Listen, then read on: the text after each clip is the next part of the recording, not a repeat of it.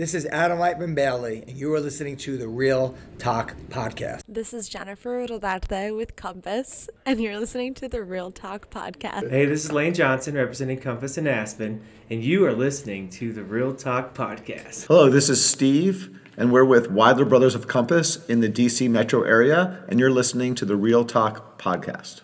This is Naomi Klein representing the Compass office in Beverly Hills, and you're listening to the Real Talk Podcast. What up, everybody? This is Chef Jack Harris of the Talk Team Podcast.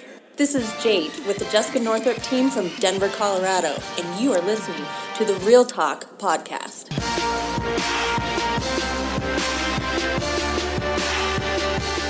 Hey, what's going on, guys? Welcome to another episode of Real Talk. Thank you for being a loyal subscriber and listener as always. We are past 2,300 streams, so I'm extremely grateful for your time and attention and loyalty to this podcast platform. Today, I have one of the most influential people in New York City real estate and actually on a national level as well. Amir Karangi. Amir is the founder of The Real Deal, as many of you may know. Real Deal is a media publication and events company with a focus on covering residential and commercial real estate news, politics, and history of the New York City, South Florida, Chicago, LA, and the tri-state markets. It's also important to note that since the pandemic, The Real Deal's traffic on the web had gone up 40%. So they're getting about 4.2 million visitors per month, 2.8 million unique clicks. So congratulations on that. They've expanded significantly as far as their digital footprint is concerned. Amir was born in Tehran, Iran, where his family left after the Islamic Revolution as a political refugee, and his family spent time in Paris and Madrid before settling down in the Washington, D.C. area. Amir started The Real Deal out of his Brooklyn apartment almost 20 years ago, shortly before he was joined by his editor-in-chief, currently as well, Stuart Elliott. The Real Deal first hit the map when, it's a great story, Donald Trump responded to an article from a previous issue by ripping out the page in handwriting, "Why all the anger, Stuart? Love the Donald," to your Brooklyn office. I guess it was your Brooklyn apartment or your office. My house, yeah. Your house, yeah. So that was in response to article number 2 or issue number 2 of The Real Deal. And the article covered Donald Trump. He was not called a real developer by other quote-unquote real developers prior to the launch of his reality TV show. So Amir has a very lengthy list of accolades and mentions. Just to name a few, he was listed in the New York Observer's Power 100 list of the most powerful people in the New York real estate in 2013. Inman News named Amir as one of the 100 most powerful or influential real estate leaders in the media category.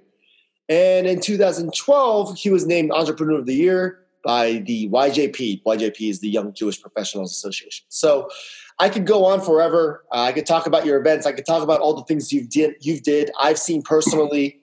It will go on forever. But since he's a very busy man, we'll just jump into it. Amir, thank you for joining. Thank you so much for having me. I appreciate your time. I just want to point out something that, when I was named one of the 100 most influential people in New York, I just want to point out that I was number 99. Humble brag. So take it with some salt. But also, when I was given the YJP award, it's the Young Jewish Professionals, and I always feel like I have to correct people in that I'm not Jewish. So it was I was not young and I was not Jewish, so I didn't understand how I got voted into. Well, age is just a number, and young is subjective over objective. Yeah, I agree with you. And you look young. I wanted to clarify that stuff before I was, given accolades that don't exactly reflect who I am. In your come up, one of my favorite stories is you actually discussed this live in an old TRD event that I attended was the Donald Trump. Your rise to fame was actually Donald Trump responding to your article. How did The Real Deal become so popular so quickly after issue number 2 that Trump was already reading your articles? Right, he was very good with he was very good with his clippings. Anything that mentioned at the time, he had from my count, he had 6 assistants. So you go to the Trump organization, there's an entire floor that's just for licensing. So there was an entire floor with his lawyers and licensing. They just focus on licensing the Trump brand. Right. And then you to his office floor, and his office floor is where his sons and him have their office, and the labyrinth of assistants that sort of support them. And they do a lot of clippings and stuff. And when The Real Deal came out, obviously, I thought the name was so brilliant that if I didn't make sure everybody in the city who needed to get it got it, that somebody would take it and run with it. This was before the Facebook or social media or like really the internet blowing up. Yeah. This was during the AOL years. So, I made sure that Trump got it. And in the second issue, we do this article that none of the real New York City families consider Trump to be, a developer. Yeah. They think he's sort of a fraud and he gives them a bad name because, they considered themselves to be very prestigious and he was very flashy. And he rips up that page and with a big black magic marker, which he's very well known to do, he writes that note and has it hand delivered to my apartment in Crown Heights. Right, so I was in Crown Heights at the time, and he has it hand delivered. So because my office address was this mailbox on Fifth Avenue. It was like 231 Fifth Avenue.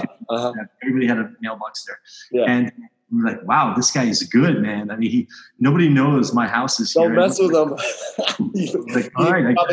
You have to hire a private investigator or somebody to find your house. I mean, that's an incredible story. I was like, this is a great opportunity. We have an end. He's interested in us. Obviously, he's reading it. Let's reach out to him. So we reach out to him. We're like, we'd love to do an interview with you. And he's like, yeah absolutely. I love it.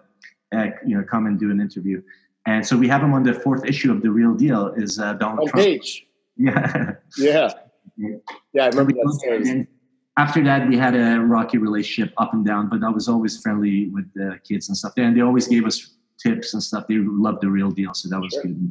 Sure. Yeah, actually, that's a great thing you brought up, rocky relationships. That's something that I want to go over with you a little later. But, before we dive into things, when we scheduled this podcast, and thanks for coming on to agree with me, but when we scheduled it, the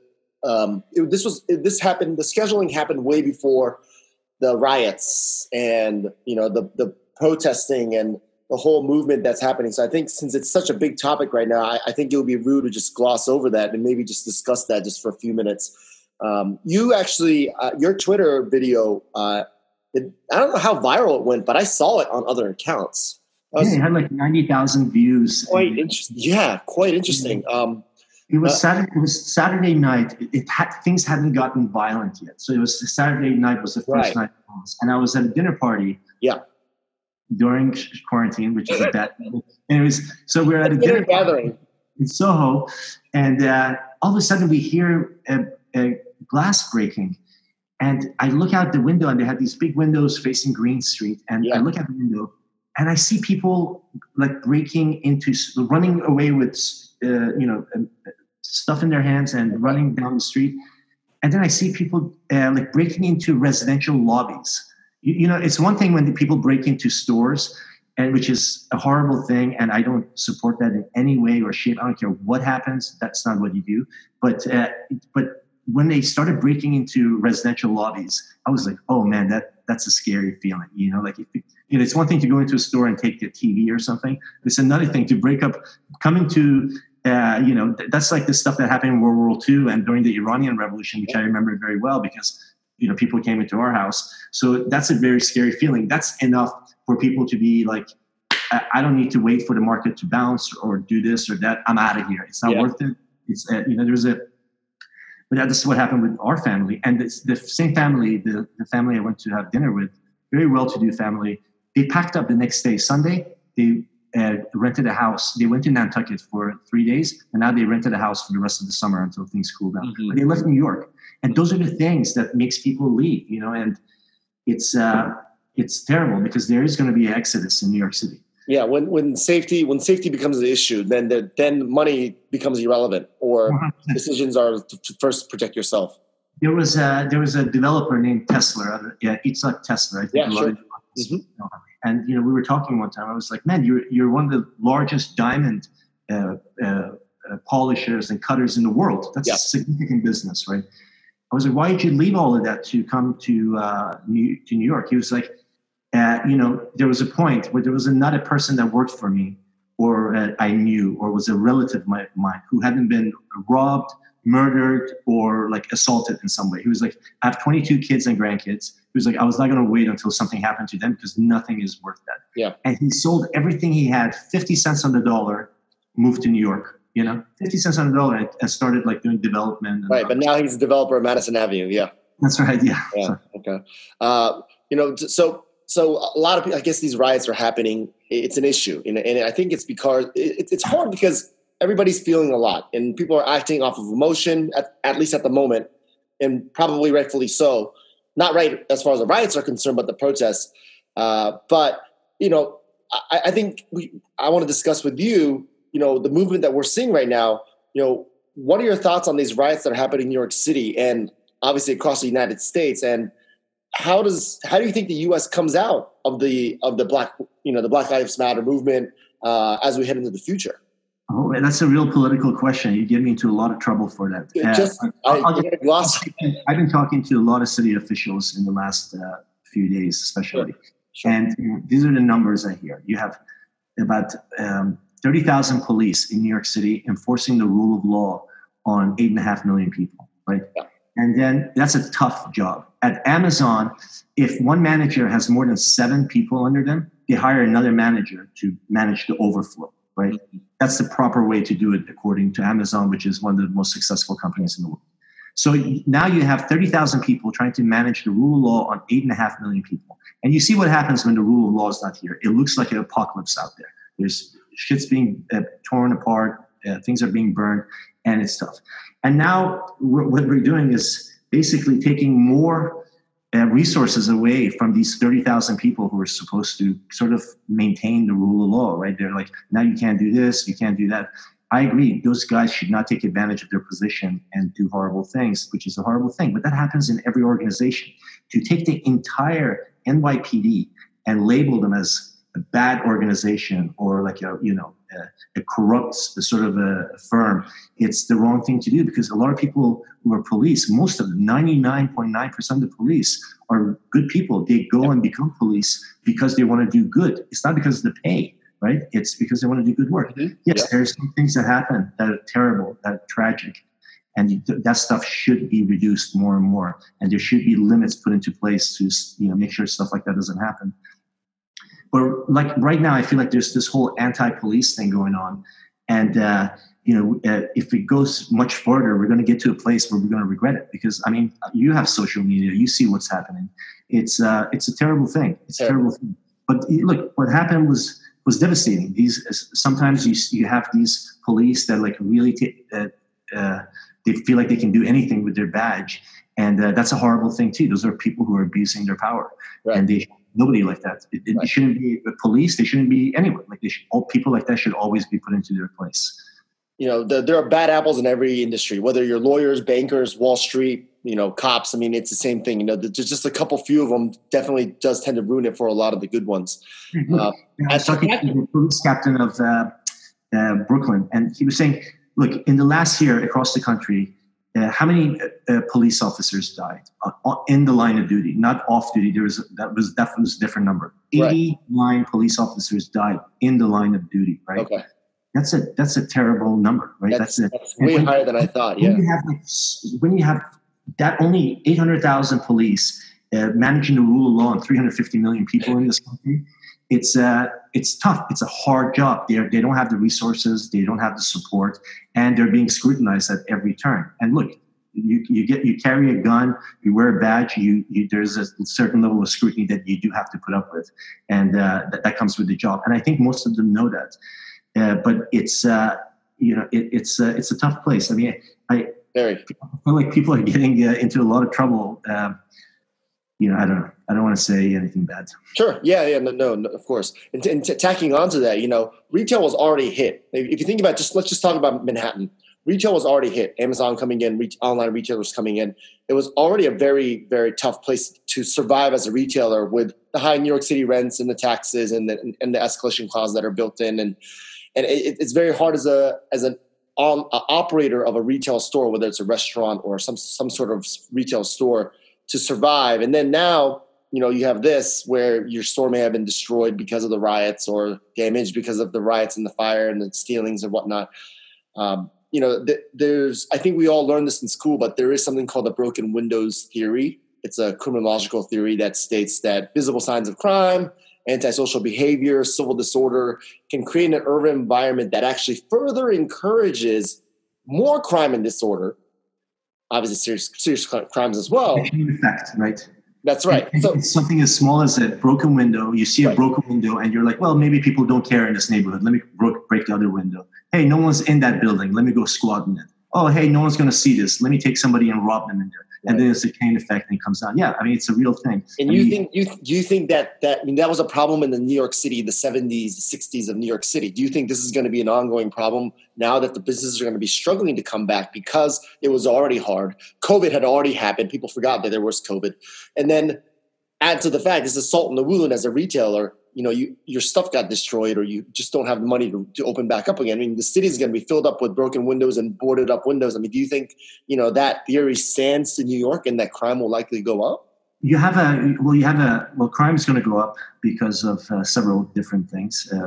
Bail reform. That's big. Yeah. And then you're going to have police who are going to be scared to do anything. I mean, right now, I went to the protest the other night because just as a journalist, I wanted to be there. Sure. And, the police were just standing their ground. They were like, let them loot. We're not going to do it because anything we do right now, we're going to just get blamed for it. So cell phone videoed and blamed for it. Yeah, exactly. So they're like, forget it. Let them do. So they were just standing by. They were like, we're going to protect the police station. That's it. And they were literally watching right across the street, people going into this Lululemon or the other one, some athletic leisure store. And they were literally watching people just, going into that store, taking stuff out. And they didn't do anything. They were just watching. They were like, and I don't know if that's orders from up top, from the mayor or the governor. I don't think it's from the governor, but it's a bad state for the police to be in. And again, you have a city of 8.5 million people. As soon as those people realize that there is no rule of law, what you have outside happening at night is going to happen during the day. And stealing stuff is one thing, but next thing you know, it's going to be your home's getting robbed. Next thing you know, somebody is going to get assaulted. And then what? And then we're going to be like, oh no, we made a mistake. We should give the police more access and more, liberties. Yeah. But that's eventually what's going to. Those are the chain of effects that happens. Right now, we don't care if Hermes gets busted into. I mean, we do, but people are like, oh, screw it. They're a big corporation. They can afford to sell a few more Birkin bags. But then it's going to come to your house, and then it's going to affect your family, and then it's one thing after another after another. Yeah, again, guys who are okay with the mindset that they can break into a store and take whatever they want in the middle of the night. That thinking is not too far away from, hey, here's a woman I really like. Let me jump on her. So when you were recording the video on Green Sheet, did you feel personally threatened or in danger? I know there was somebody coming up to you saying, hey, don't record this. And I think I heard the exchange. I thought they were, they seemed like punks to me, but that was a bad state. I didn't like what I was seeing, and I didn't feel like those people were New Yorkers. And that's what you said. That was your quote. Well, what made you think they were New Yorkers? Well, for one, I've never had more people ask me for directions ever before in New York. I've been in New York for 21 years, and people are, hey, which way is 6th Avenue? The 6th Avenue is one block over. How do you not know that? Which way is south? So that gives me a sense that they're like, Manhattan is a grid. Like, you have a pretty good sense. Yeah. But and then the other thing was, I just don't think New Yorkers, they're very, they love the city. It's a hard city. It's a tough city to be in. And the people who live here, they know how hard and tough it is, and they resist, and they still stay here. They pay high taxes. They sit through the commutes. It's a tough thing to do. So very tough. There's a love there. They don't just walk away. They don't just burn it. So exactly. I think people who came here to just trash it, I don't know a single New Yorker who would do that. Yeah, no, that. They didn't want it recorded, and that's the whole Antifa message. If you go on Reddit, you see don't allow people to record it. On Monday, I was at a protest, and they took this guy's camera, and expensive camera with the whole bodysuit and stuff. Oh, with the gimbal, yeah. Because they were taping they were trashing the store, and they took the guy's camera and smashed it into. It was a significant camera, and they don't want any evidence of it. Right. I feel like real protesters want all the footage that they can get out there, right? Real protesters want the entire world to see it and the message to get out there. These guys, they don't want any recordings of it. They don't want anybody to see it. They just want to be able to take and, burn. And also, just seek and destroy. Yeah, cause as much havoc as possible. Yeah. Now I get why. I get your thoughts behind why you actually said these people aren't New Yorkers. But it's a really, really tough state. Just switch some topics and pivot here a little bit. But, I don't know if you remember what COVID-19 was. And a lot of people kind of just stopped talking about it. But it's such an interesting time for real estate right now. On one hand, we have COVID taking over New York City as the epicenter of the virus, shutting down, obviously, all the stores and the businesses. I think we were going on about week 12 now. And then prior to that, we had legislators talking about why there is even for-profit housing, very socialist, very Marxist point of view. You had Amazon, we just talked about, and other retailers kind of destroying the brick and mortar stores, which were already struggling prior to the pandemic. And on top of that, who knows how long these current riots will come back, will last. Is it going to come back again? Is it going to be just as bad? I mean, it's a safety issue. It's a health issue. It's a political issue. It's just a crazy time in real estate. Yeah, I think, I don't know what your thoughts on this, but, New York is going to have a very, very long recovery. I had a Chris Okada, who on as a guest last week, and he thinks it's going to be a very, very flat, wide V-shaped type recovery. I just talked to you about the broken window theory. Retailers, it's going to take a long time for it to come back. How long do you personally think it will be for New York City to recover from all of this? And you talk to a lot of influential people in the industry, and what are they saying? So, one of the greatest signs of success for a city is population growth. If the population of the city goes up, it means that you have a successful city. Yeah. So for the population of the city, for New York City to come down, when we talk about an exodus, we're not talking about, half the city leaving. If you talk about 5%, right? You're in real estate. If a building has 10% vacancy, that's significant. Huge. What do you do? How do I fix this? I can't pay my mortgage or whatever the situation is. Sure. Well, it's a significant thing. So all of this chain effect of things, especially what happened in the last few days, there will be a exodus. And by exodus, I don't mean half the people leaving, but all you need is 5% of the people to not feel safe here and leave. And then you're going to feel the effects of it. Real estate's going to feel the effects of it. Of course. I went to Miami last week. I should have been quarantining, but I had to go to Miami last week. And my friend was telling me that they have more New Yorkers coming down to Miami than ever before. Wow. He said that the COVID thing was the best thing that happened to Miami because now you have all these tri-state people coming to Miami. I went to look at a house in Westchester in Pound Ridge. Just like a weekend place. And the woman, before I could tell her where I'm from, she was like, "Oh, you're from Manhattan." I was like, "Oh, how can you tell?" She was like, "I have 6 clients right now. They all came into me in the last 3 weeks. They're all from Manhattan. They're looking in a place, in the city." But yeah, I mean, if you have these effects that are happening where the dynamics of the city are going to change, right? So you have Facebook and Twitter and MasterCard and Google and Salesforce telling people like, "Hey, we're going to decrease our footprint, commercial footprint." Sure. So what's the number one reason people come to cities? It's because of jobs. What's the number one reason corporations come to cities? Is because of the talent pool. And obviously New York City is very unique in its talent pool, and that's why all the corporations feel like they have to be here. Sure, there's the culture thing, and New York City is so cool. There's Broadway and there's music and all this stuff. Yeah.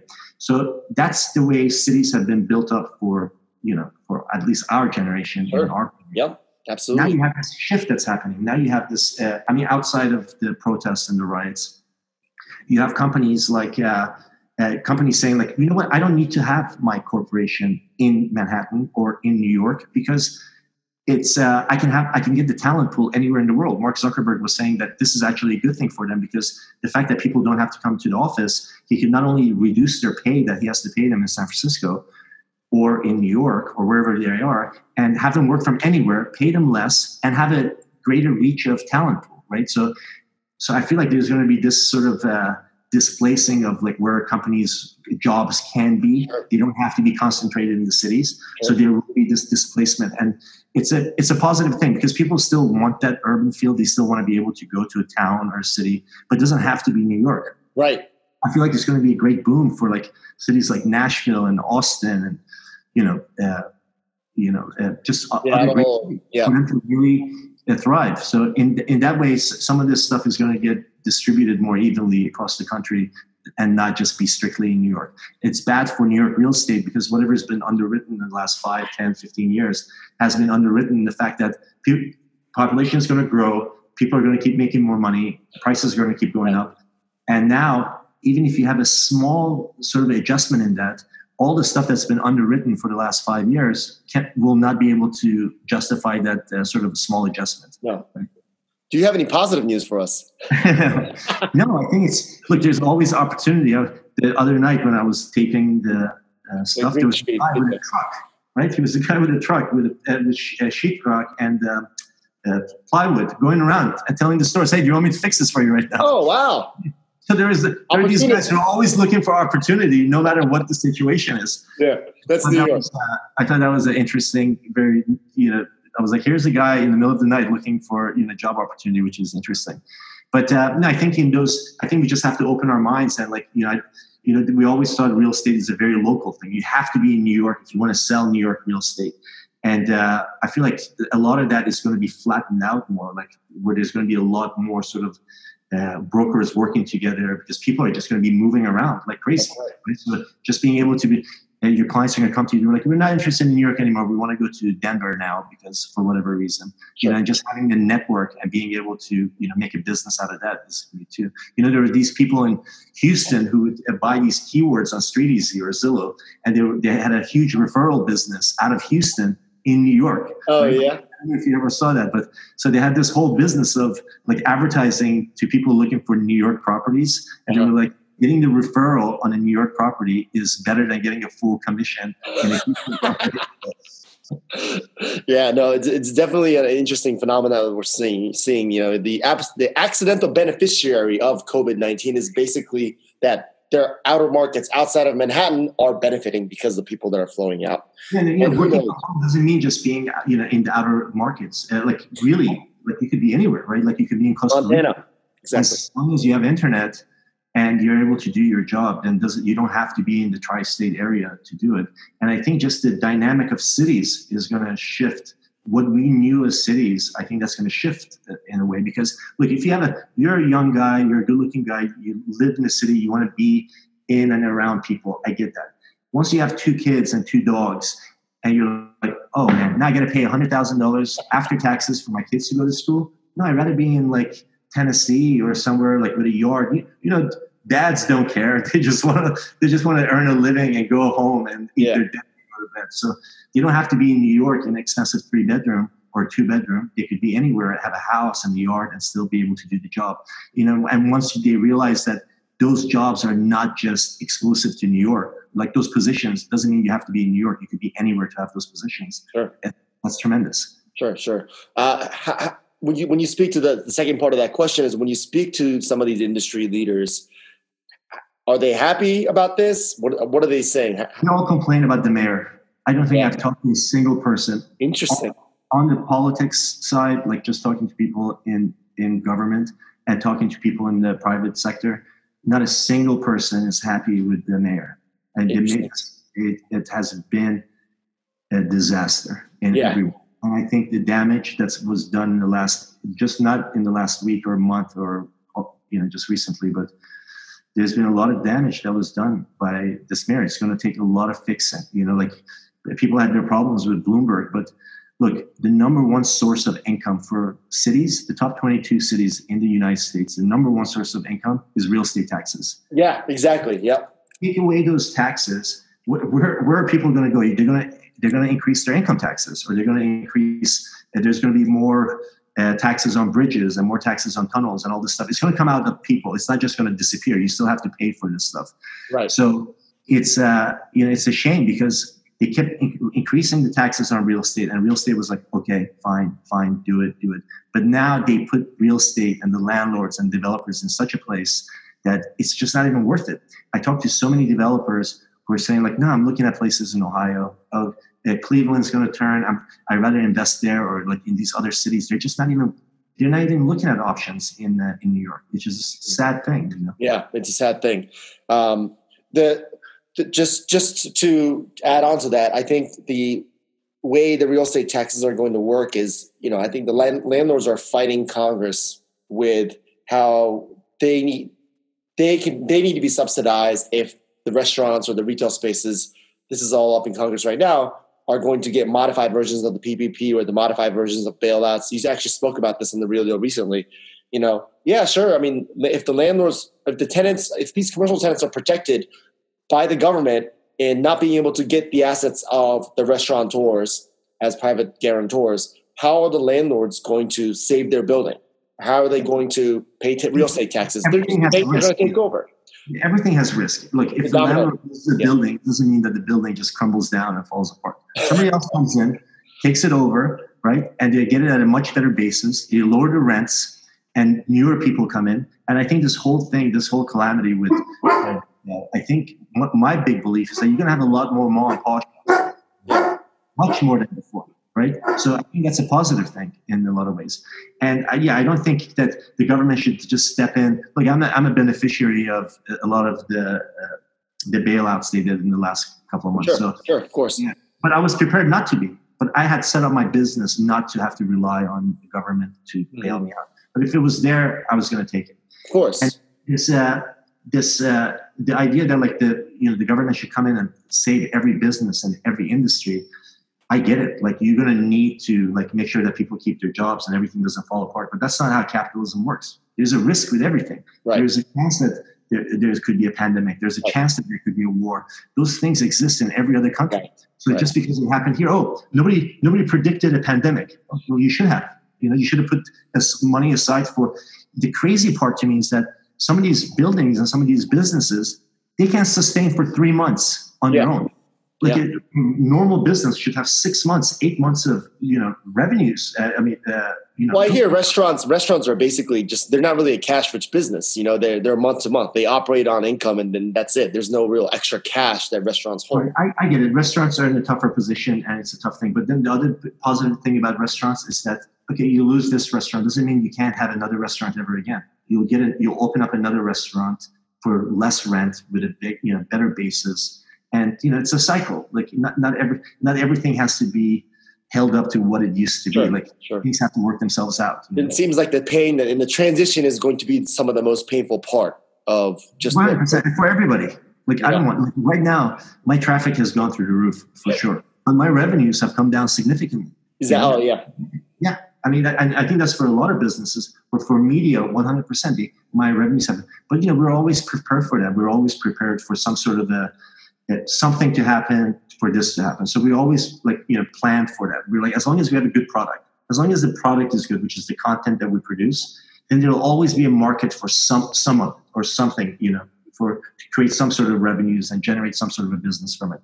So we're just make sure the product is good and keep your eye on the ball, and the revenue part will have to work itself out. For the last 3 months, I could not care less about my revenues. I didn't even want to look at the numbers because I was like, nothing's going to happen. And I don't blame you. What are you going to do? But we just focus on keeping the product good, which is right. Fun. Right. So this leads to my next question: is what do you see in the Real Deal in the coming 6 months for the rest of the year at least? And then do you hope for things to change in the next year? And what's the strategy for the Real Deal going into the future? Well, for the Real Deal, if it's funny, 5 years ago, if I had come to you and said I created $1 of media, a private equity company would value that for $6 or $7 of valuation. Today, if I come to you and say I created $1 of media, they would give me $1 of valuation, right? So that's how that works. So and we sort of saw that happening because there was a lot of noise out there, right? So, but we were always very niche. We always had a very good product, and we didn't have much competition, which put us in a good place. But still, at the end of the day, we were producing this media, and we shift our strategy. Probably Penske's probably listening to this. I shouldn't say anything, but we shift our strategy where we said, well, look, we have all these people coming to the site. They're loyal. They come on the site 15, 20 times a day. They read every article. Some people just like to consume real estate content. Oh, yeah. So we have these people coming there. let's forget the media part. Like, we'll take the media, whatever. Like, we'll sell advertising and get sponsorships. But we have these people here. Let's give them other stuff. Let's give them education. Like, let's give them data. Let's give them research. So that's where we've been focusing on. And we feel like there's a lot of growth in that, because like the same private equity company, if I went to them with $1 worth of education, that's a valuation of 12 to 16 times. So it's a very high valuation. And the same thing for data and research. So if I could sell $1 of research, it's worth, possibly 10 to 12 dollars. Yeah. So that's where we're shifting our focus to now. When you talk about education, are you talking about like the YouTube videos that you've been doing, like the coffee talks that you've been doing with developers, or is that something else? Well, so we just became certified in New York City. You're the first person who knows this now. Oh, wow. Thank you. Breaking news. In New York, we just got our certification from Department of Education to be able to do agent licenses and continuing ed and all that stuff. And we partnered with Kaplan, which is a big education, sort of a post-education for LSATs and stuff like that. Yeah, of course. SATs, when they were a thing. Yep. So we partnered with them to do the basic agent broker stuff on using their backend. And then we're going to supplement it and actually change what Kaplan offers to other schools, because they work with a lot of universities and stuff for real estate education. Yeah. And what they offer with our sort of interviews, and supplemented with like me talking to a big New York developers and supplementing their studies with what we do at The Real Deal. It would be 10 times better than traditional real estate school. 100%. That was the idea. I'll tell you that. That was the idea. And the stuff that we put in there, like we already started doing the videos. We have a guy who owns a vulture fund, one of the largest in the city. And we talked to him about how he goes after a distressed asset. And just watching that 1 hour, it's an hour and 10 minutes. We got to cut it down to under an hour. But just watching that, it's like learning 5 years of New York real estate in like 1 hour. It's incredible. Oh, amazing. I bet. So, the methods that they use, he's a very, the big Blackstone invests with him. He's a legit guy. But in New York, it's a different breed. You just need to be a different kind of a person to make that kind of business work. And he's that guy, and he's very good at it. And it's amazing hearing him for an hour, how he goes after distressed property. It's scary and entertaining. That's amazing. Well, you heard it here first. That's breaking news. That's great to hear. I'm very excited to hear more about it once it comes out. Thank you. Yeah. So the idea is to go to all the states, right? We just got approved in New York, which is great. Okay. And then Florida's next. And Chicago, Illinois. Illinois will be last, because I have to go in person to I'm the instructor for all of these. You have to go. Okay. So in New York, because I teach at Columbia, they automatically made me an instructor. It was good. And in Florida, I have we work with the University of Miami, so that was easy to do. But in California and those places, I have to literally go in person. So I'm going to be doing a tour, just going to different city halls, taking the test. Exciting times. That's great. Thank you for sharing that with us. Listen, I know you're very busy, so I'm gonna kind of cut to the chase here. Have a couple rapid fire questions, just for the audience, so they can get to know you a little bit better. I've always seen you as a figurehead in the industry, but you're always the one asking all the questions. So just maybe 1 to 2 minutes per question. Let's see here. So could you The Real Deal is extremely successful. Obviously, it wouldn't have been this successful without the brutal work schedule and the focus that I'm sure you had to endure. What was that like in the beginning for you? There's something that I found out about my body in the first year of The Real Deal, was that I could stay up, not go to sleep for 50 hours. And I never forget this. I remember looking at my clock.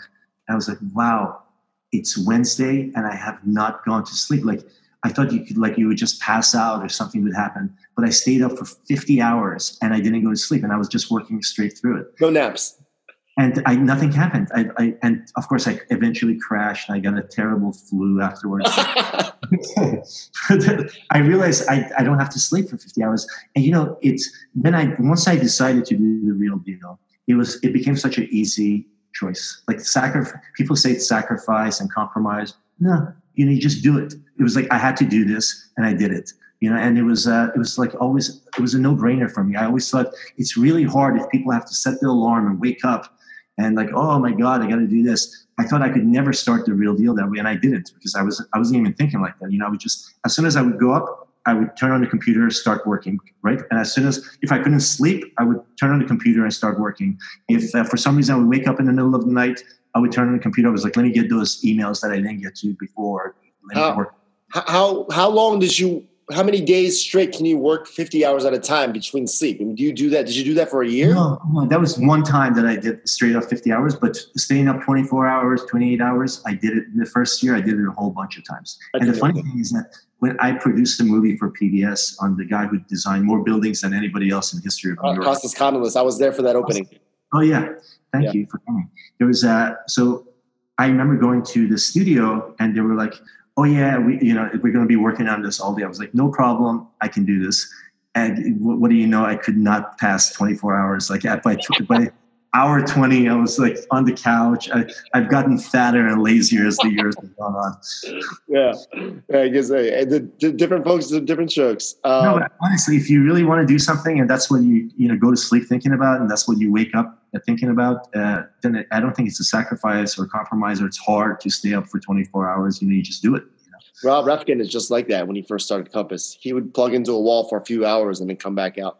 I could see him doing that. He's a total alpha, that guy. Oh yeah, his work routine inspired all the other younger brokers and obviously the younger managers and the engineers to work harder. So it's good. He's a special guy. He's definitely a special guy. Yeah, very special, interesting guy. Another quick question. Some of our deals are made on the pitch, obviously in real estate, and other businesses as well. If you could be pitched by one person, who would it be? I got to tell you, I go and walk job sites with developers all the time. Oh, yeah. They're some of the best salespeople you meet. But I think one of the best salespeople I've ever met in the business. Can I guess? Go ahead. Michael Chabot. Michael Chabot is good. Michael Chabot is very good. But not in the top two, huh? Bob Knackel is a master salesman. The guy's one of the top selling asset brokers in New York City history. Like in the history of New York, he's one of the top selling asset brokers. And wouldn't you know it, to this day, the guy meets with his sales coach once a week. Yeah. Sales coach that he meets with. Like, who's going to teach him what to do? He was like, it's not so much about them teaching me. It's more about somebody just pumping me up. Like when you go running with somebody and they're like, come on, you can do it. You got to do it. Yeah. So, it's, and that guy, like I go and walk a site with him. I'm like, oh my God, I almost wrote him a check and I can't even afford it. How did this just happen, But he's just great. He's a master salesperson. Okay. Who's the second guy? You said Andrew Heiberger. Yeah, one of the classic. Those guys I've seen too. That guy's he's very good. I mean, he comes with such an authority on his position of his sales pitch that you're like, wow, I feel like I have to listen to him or I'm stupid, If I don't buy this place, I could be making the greatest mistake of my life, Yeah. He's also very good. Where does, we just talked about him, but where does Refkin come in? He's up there too? Yeah. Refkin's very good too, but Refkin's more of a, he's a company man. He's an executive, right? I don't see him going there grinding, showing listings and saying, look at the window. No. He's not like that, but he can sell Compass very well. The best. I mean, he recruits. He still recruits. The amount of money he raised, he changed the residential firm game permanently. And a lot of people fault him for his approach and stuff like that. But at the same time, he brought the valuation of a lot of those companies a lot higher than what they were. I mean, not now, but at the time, like if Compass can be worth $1 billion, then all of a sudden Douglas Elliman, which thought it was worth like 120 million, is worth 300 million. Exactly. Yeah. Okay. And what app can you not live without? What app? That's the Real Deal app is very good. There you go. Shameless plug. That's all good. I love, my Google Assist app. I'm a Google guy, so I have a Google Pixel and all that. And, I'm talking to it half the day. Every time I need facts. Hey, Google, how long does it take to get to, so-and-so place? So I use that a lot. Google okay, good. All right. And then final question. What was the best piece of advice you've been given in your history of your professional career? I'm sorry, could you repeat that? Oh, yeah. What was the best piece of advice that was given to you during your history of your career? I remember this guy, he's not a big guy, but he just told, he was an older guy, and he was like, Amir, like, everything you want to do it now before your hair turns gray. Because the older you get, the harder it gets to do things. The harder it gets to wake up. The harder it gets to get over a hangover. Everything gets harder and harder. Yeah. So right now you're burden free. So just whatever you want to do it now until you literally can't. Just keep pushing and do it. Going through. And I always loved that mentality. I love the mentality and it always made me feel young. Like I'm 46 years old now, and I always felt like I gotta push through now. Now's the time to do it. I can't do it later. We have people come through our office, for jobs, and you see it. You see this shift happening where some of the older people are getting they're getting pushed out of the out of the industries.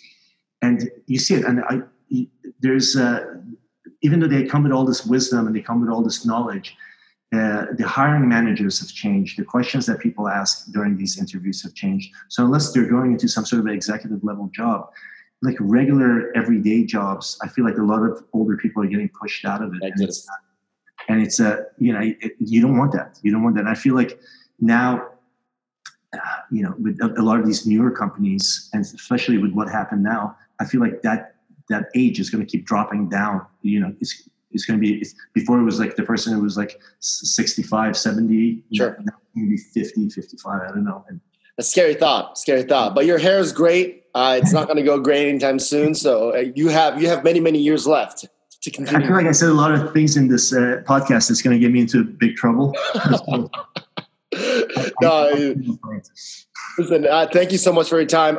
Again, if you're listening, you can follow Amir on Instagram and Twitter. Same handle, Mr. Karangi, MrKorangy. Obviously, follow The Real Deal on Instagram as well. That's where I get a lot of my breaking news updates from The Real Deal. Obviously, I'm on your website about 5 times a day anyway, but I still like reading the comments. Your comment section disappeared in The Real Deal, so I'd like to read them in the Instagram posts. Right. But yeah, I know we got so many complaints. And it was not worth it. It was just not worth it. And like we had a stupid article about some park that opened. There would be like 300 comments under it, and people would complain. And oh my god, it was not worth it. Yeah, I know, I get it. But I still like reading the comments on the Instagram post. So follow them on Instagram if you haven't. Amir, thank you so much for your time. I really appreciate it. I hope to see you soon in person. Come by our new office. We have a bunch of them, but come by our office. Hopefully, I'll see you around there. And the next, after post-COVID, you do your next Real Deal event. I'm there as well. I'm excited and I can't wait to come back. Thank you. All right, Amir. Take care. Bye. Thank you all for listening. Bye.